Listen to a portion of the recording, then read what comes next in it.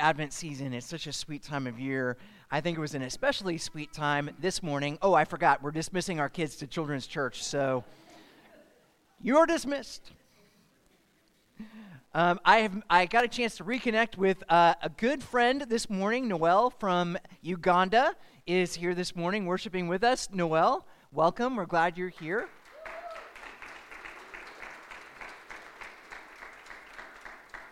We got to connect with some sweet friends from South America this morning, so we're happy to see them here as well. God has been so faithful to our church, and it's so neat that we are part of the global body of Christ.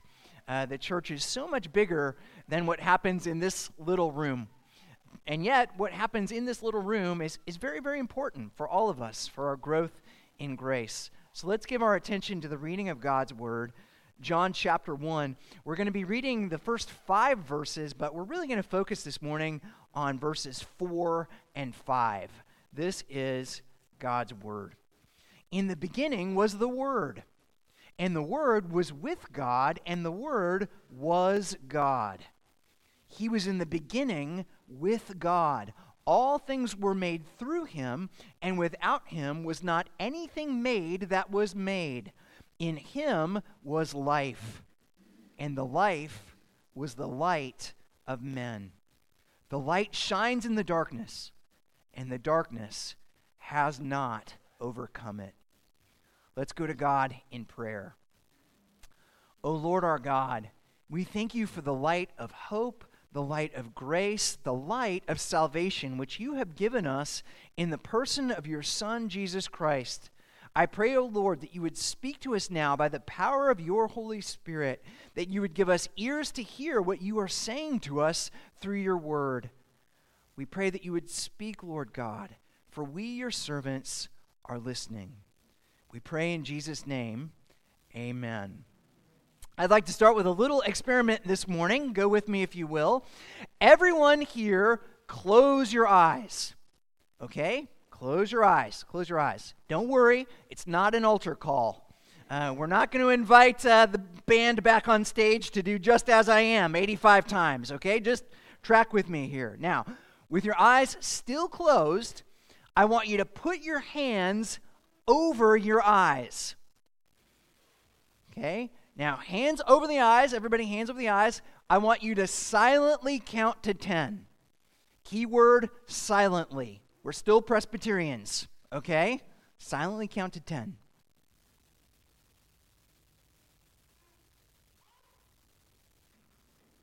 Okay, now open your eyes. Make sure everyone on your row is still awake. Is everybody still awake? Okay, good. Here's the question. Can you imagine living in total darkness?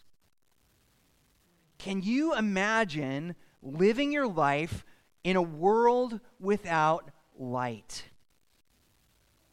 I used to have a friend named David who was blind. I say that he used to be my friend because he went to heaven about 20 years ago. Even though David's eyes were open, he couldn't see the light. He lived in a world shrouded in darkness. He couldn't walk down the street without help. Every Wednesday, I would go to David's apartment, and I would ring the bell, and he'd come down, and I'd walk him to our life group. He'd have a cane in one hand, you know, those kind of canes that go back and forth, and with the other hand, he would grip my elbow very, very tightly, because without light, there's no direction. It was hard for him to pay for things at the store because he couldn't see the money in his wallet. He would have to arrange the bills in his billfold in chronological order, and then he would have to remember how much money was in his wallet and how much of each bill that he had. He couldn't pay for things with a credit card or a debit card because he had no way of knowing whether the cashier was charging him the correct amount of money. Was this an honest cashier who would be honorable and honest with him? Or would this be someone who would take advantage of the fact that David couldn't see what he was doing? Without light, there's no truth. He had a hard time sleeping because he had no sense of day or night. We, generally speaking, go to sleep when the sun goes down, and then we wake up again when the sun comes up in the morning. David would go to sleep in the darkness, and he would wake up in the darkness as well. Without light, there's no rest. We once went to see a New York Mets game together, and it was great. Our whole life group went to see this game. And the great thing about going to see a Mets game, the first opening days of the year when it starts to be springtime in New York, is that the colors are so vibrant. I remember the grass being the most beautiful green grass that I'd ever seen, and the sky being the most incredible blue that I've ever seen. The Mets have seats that are orange, and just that color popping against the green and the blue, it was incredible. I tried to explain what I was seeing to David, but how do you explain the color green? How do you explain what the color blue is without using the word blue? Without light, there's no beauty. Can you imagine living life that way? I can't, and yet so many people do. For every physically blind person that we meet, there are hundreds, if not thousands, of spiritually blind people. Many of them, our friends and neighbors, live their entire lives without seeing a single beam of spiritual light. Others who were once enlightened willingly close their eyes to the light of Jesus and his gospel of grace, which, according to Hebrews 6, is an even greater tragedy than never seeing the light at all. Closer to home, how many of us turn a blind eye to sin? How many of us choose not to see poverty and injustice? How many of us choose not to see bullying and abuse? In our world, darkness takes many forms: mass shootings, political corruption, natural disasters, physical abuse, domestic abuse. Sometimes darkness looks like humanism and secularism. Sometimes it looks like moralism and legalism. Sometimes the darkness is out there in the world, and sometimes the darkness is in here, in our hearts. As Alexander Solzhenitsyn observed, the line dividing good and evil, or we might say the line dividing the light and the dark, cuts through the heart of every human being. That's the bad news. Our world can and often is a very dark place. But here's the good news. According to John, Jesus is the light of the world. At the very first Christmas, the light of the world stepped down into the darkness, opening our eyes so that we could see the glory of God shining in the face of that little infant, Jesus, as he was laying in a manger because there was no room for him in the inn. Jesus, the light of the world, allows us to see the world, the real world, as it really is for the very first time. Verse 4, in him was life, and the life was the light of men. The light shines in the darkness, but the darkness has not overcome it. How does Jesus bring life to spiritually dead people? How does Jesus bring light to spiritually dark people? And how do these two themes, light and life, two themes that are very, very prominent in the Gospel of John, come together in the person of Jesus? Here's the connection. Jesus is the light who brings life to the world. Just as the light of the sun, S-U-N, brings physical life to plants and animals and human beings, so also the light of the Son, S-O-N, Jesus, the Son of God, brings spiritual life to everyone who believes. So how does that happen? What does it mean? Can we speed up the process a little bit? Is there such a thing as sort of a spiritual tanning bed where we can step in and get all the light at once? Sort of a greenhouse effect. And how bright is the light of the world? Is it as bright as a spotlight? Is it as bright as a flashlight? Is it as bright as a tiny flickering candle? These are some of the many questions that we'll be trying to answer today as we look at John 1, verses 4 and 5, part 2 of the Christmas story according to the Apostle John, who was Jesus' best friend. Last week, to recap for those of you who were out of town for Thanksgiving, we said that Jesus is the Word of God. We talked about eternity. In the beginning was the Word. In the beginning always wasing the Word. We talked about connectivity. In the beginning was the Word, the Logos, the theory of everything, the one in whom we live and move and have our being. We talked about community. The Word was with God. We talked about divinity. The Word was God.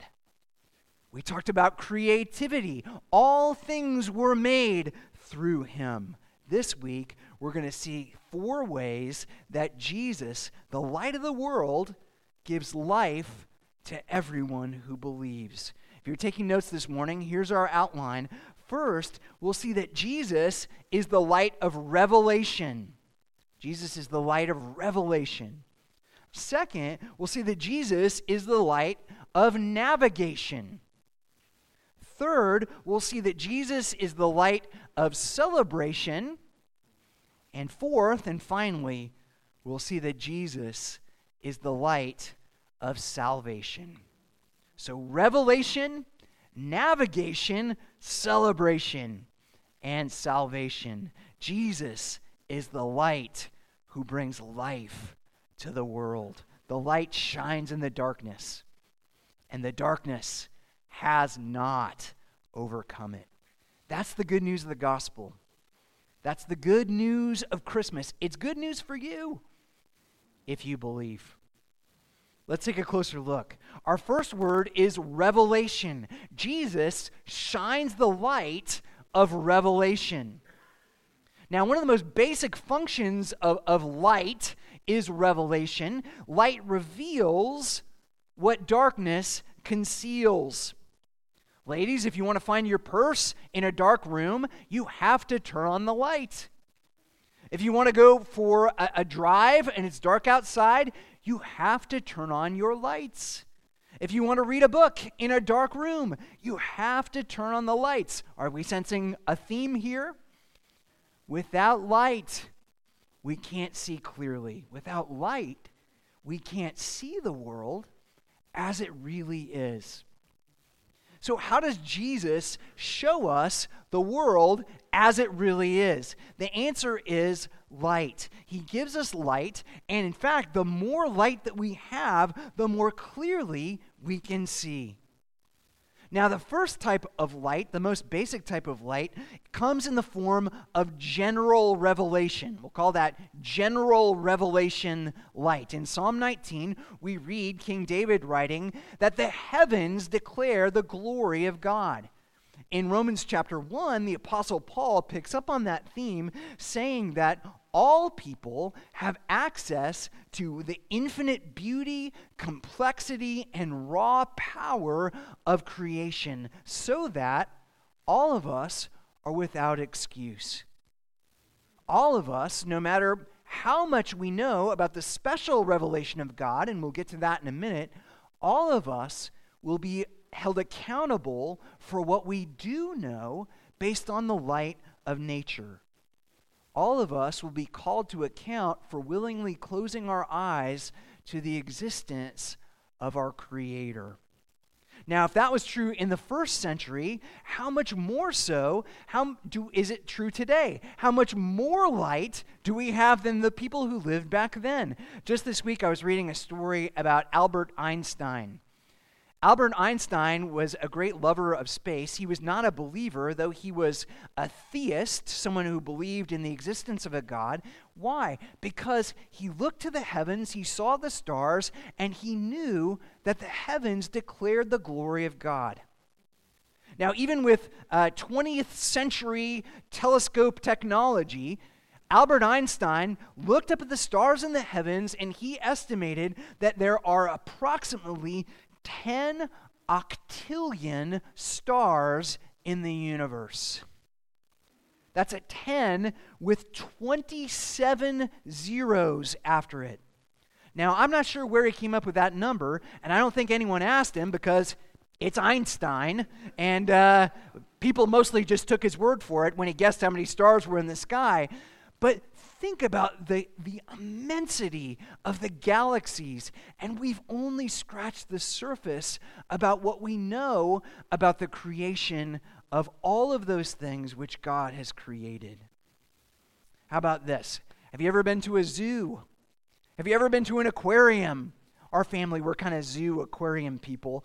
Zoos and aquariums declare the infinite creativity of God. Who could doubt the creativity of God as we look at the elephants and the rhinoceroses and the lions and the tigers and the bears? Oh my. Who created the sharks and the alligators? Who created the otters and the penguins? It was God. And they're glorious because God created them. Just this week, Kate and I were watching the Westminster Dog Show. We are dog lovers and Presbyterians, so it seemed like a right thing to do. I couldn't believe now, of course, there are different breedings and different things, but I just was completely blown away by the variety of dogs that we saw at that Westminster Dog Show. There were tall dogs and short dogs and black dogs and white dogs and striped dogs and spotted dogs. Some had short hair and some had long hair. It was absolutely mind-blowing, incredible. And I couldn't help but thinking, these dogs are declaring the glory of God. These dogs are not an accident. God created them. By their very existence, we know that God is good. A cold, hard, joyless God could not have created these majestic beings. They make us laugh, they make us smile, they remind us that God is good. One scientist once described DNA as the language of God. Every chromosome, every strand of DNA and RNA, all of these microscopic things with all of their genetic code, these things declare the glory of God. Remember verse 3, all things were made through Jesus. And without Jesus was not anything made that was made. And so Jesus shines the light of revelation through general revelation. It gets better. As bright as general revelation is, Jesus is given us something even brighter, and that's special revelation. Now, if general revelation is like a flashlight, then special revelation is like staring directly into the sun.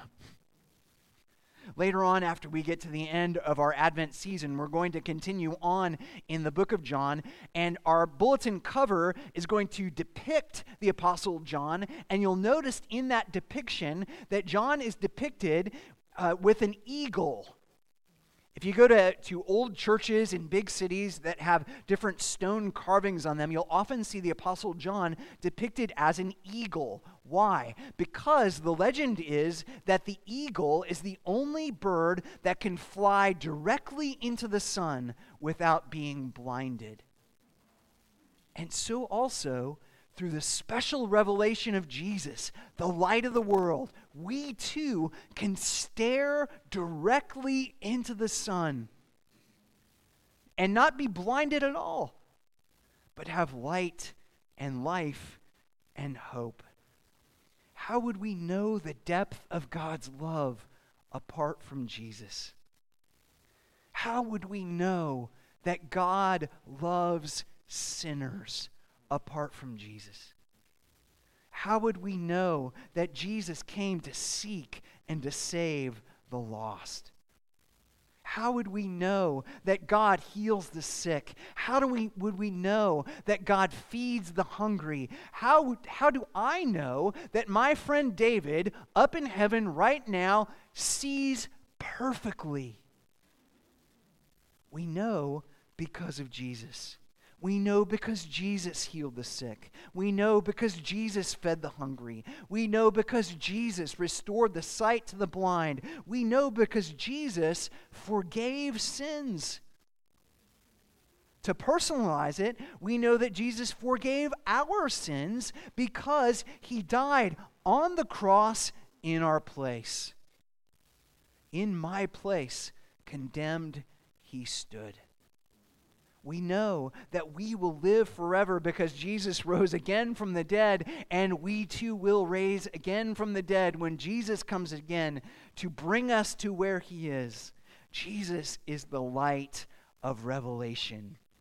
He shows us who we are. He shows us who he is, the light of the world, who stepped down into darkness so that we, sinners, might step up into the light of salvation, the light of mercy, the light of grace, the light of hope.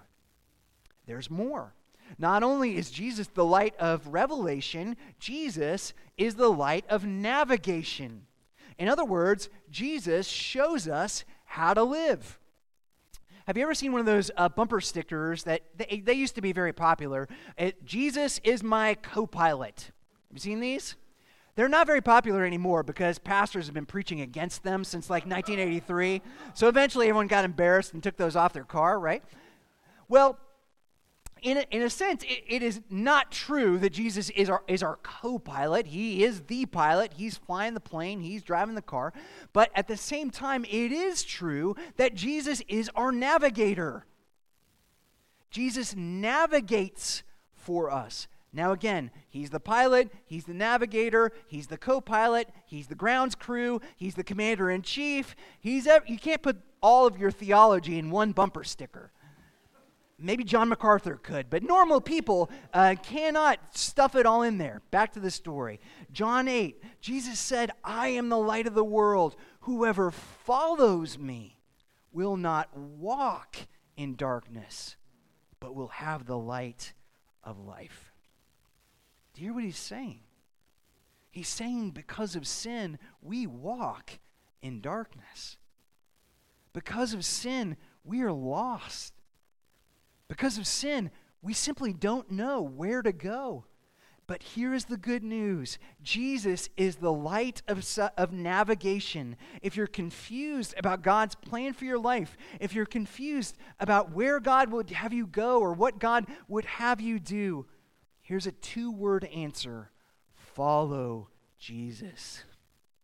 Here's a 3-word answer: follow the light. As Christians, we are followers of Jesus. That's what a disciple is. Now, sometimes we use the word believers to talk about what a disciple is, and that's important. As Christians, we are people who believe that Jesus is the Son of God. We are people who believe that we are sinners in need of God's grace. We are people who believe that we have the grace that we so desperately need through Jesus, who died for us on the cross. Absolutely true. But it doesn't stop there. The Christian life doesn't stop with believing. We who are believers in Jesus are also followers of Jesus. First we believe, then we follow. That's what the Christian life is all about. Jesus shows us where to walk.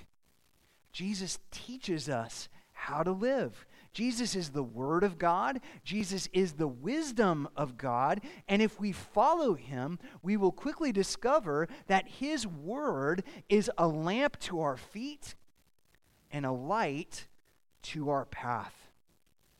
Without Jesus, we would be stumbling around in the darkness. Without Jesus, we would not see clearly. But with him, we see clearly enough to run in the path of his commandments. C.S. Lewis, a great defender of the Christian faith, once wrote this: I believe in Christianity as I believe that the sun has risen, not only because I see it, but because by it I see everything else. Not only is Jesus the light of revelation, showing us who we are and who God is, Jesus is the light of navigation, showing us how to navigate life in a fallen world. Our third word is celebration. Jesus is the light of celebration. Notice how the prophet Isaiah connects the two themes of light and joy in one of the most famous prophecies about the coming of Jesus Christ. He writes this in Isaiah chapter 9. The people who walked in darkness have seen a great light. Those who dwelt in the land of deep darkness, on them light has shone. You have multiplied the nation, you have increased its joy. They rejoice before you as with joy at the harvest, as they are glad when they divide the spoil. For unto us a child is born. Unto us a son is given, and the government will be upon his shoulders, and his name shall be called Wonderful Counselor, Mighty God, Everlasting Father, the Prince of Peace. What the prophet Isaiah is showing us is that light brings joy. We see this is true even in the natural world, do we not? When it's bright and sunny outside, we're happy. When it's cold and dank and rainy, well, we feel sad. People wear dark colors to funerals and bright colors to weddings. Have you ever been to a surprise party? I have. What happens? The lights are all out, and everyone is hiding in the darkness. And then when the person whose birthday it is comes into the room, we turn on the lights and we yell, surprise. Can you imagine doing it the other way around? We lead a person into a light room, we turn off all the lights and say, surprise? That would be weird. And it's weird because there's a spiritual, psychological, metaphysical connection between light and joy. Which is why, if you read the Christmas story, you will find that it is one of the brightest stories in all of Scripture. We have the shepherds who are out in the fields keeping watch over their flock by night. It's dark. And then the glory of the Lord shone round about them. The angels, the multitude of heavenly hosts, brought them into the light. We see it in the story of the wise men who followed the star from the east to where Jesus was. They followed the light in order to reach Jesus, the Messiah. The light of the world brings joy to Mary and Joseph and Zechariah and Elizabeth and Anna and Simeon and the apostles and the disciples. And the light of the world brings joy to us today, if we believe. And so when John says Jesus is the light, he's teaching us something very, very important about the nature of life on this earth. He's saying that Jesus is the ultimate source of our joy. We were made to glorify and enjoy him, to receive the light of grace, the light of joy, the light of salvation, and then to reflect that light back to him and back to one another as we live life in this world. He is the light that brings joy to the world. If Jesus is the light of your world, you will have everlasting, eternal, irresistible joy. That leads us to our fourth word, last one, salvation. Jesus is the light of salvation. Now, you would think that everyone would celebrate the light of the world. And yet, sadly, that's not the case. In John chapter 3, John makes a very sobering observation. He writes, "For everyone who does wicked things," that includes us, "hates the light and does not come to the light, lest his works should be exposed." As the physical and spiritual children of Adam and Eve, we don't want God to know who we really are. We're terrified of stepping into the light. We're terrified of all of our sins and all of our failings being exposed for God and other people to see. Light reveals all the ways that we sin and fall short of the glory of God. We have a big problem, a sin problem, which is why we prefer living in the shadows. But here's the good news of Christmas. As people who have received the light of God's grace, we don't have to live in the shadows anymore. We don't have to live in the shadows of guilt and shame. For Jesus has taken it away. Our sins have been nailed to the cross. And so now the light which previously exposed our sin brings us joy and hope and peace. The light of condemnation has been transformed into the light of salvation. Jesus, who is the light of the world, not only stepped down into the sin and darkness of the world, he endured the thick, black darkness of hell on the cross. Remember, when Jesus was crucified, in the middle of the day, the brightest part of the day, we are told that the sun stopped shining. He was completely cloaked in darkness. Jesus, the light of the world, completely cloaked in darkness as he died for our sins. Not only that, Jesus stepped further down into the darkness of the grave, a place that the Bible calls Sheol, the pit, the place of the dead. But the good news is that that's not the end of the story. On Sunday morning, Easter morning, the sun rose in the sky, and the sun rose from the dead. The early morning sunshine greeted the women at the tomb, and the Son of Righteousness greeted the women at the tomb. Jesus went to the darkest place to bring us into the lightest place. That's probably what Jesus meant when he wrote, or what John meant when he wrote in verse 5, "The light shines in the darkness, and the darkness has not overcome it." He's thinking about the cross. He's thinking about the resurrection. He's thinking about the hope that we have through him. He's telling us that sin cannot and did not overcome Jesus. He's telling us that death cannot and did not overcome Jesus. And so if you are in Christ, believing in him and following him and walking in the light of his grace, sin and death will not overcome you. That's the message of Christmas. Jesus is the light who brings life to the world. Let's go to him in prayer. Our gracious God and Heavenly Father, we thank you for your grace. We thank you that you stepped down into the darkness of our sin in order to redeem us. We thank you, Lord God, that the light of grace has shone upon us in the person of your Son, Jesus. For we pray this in his name. Amen.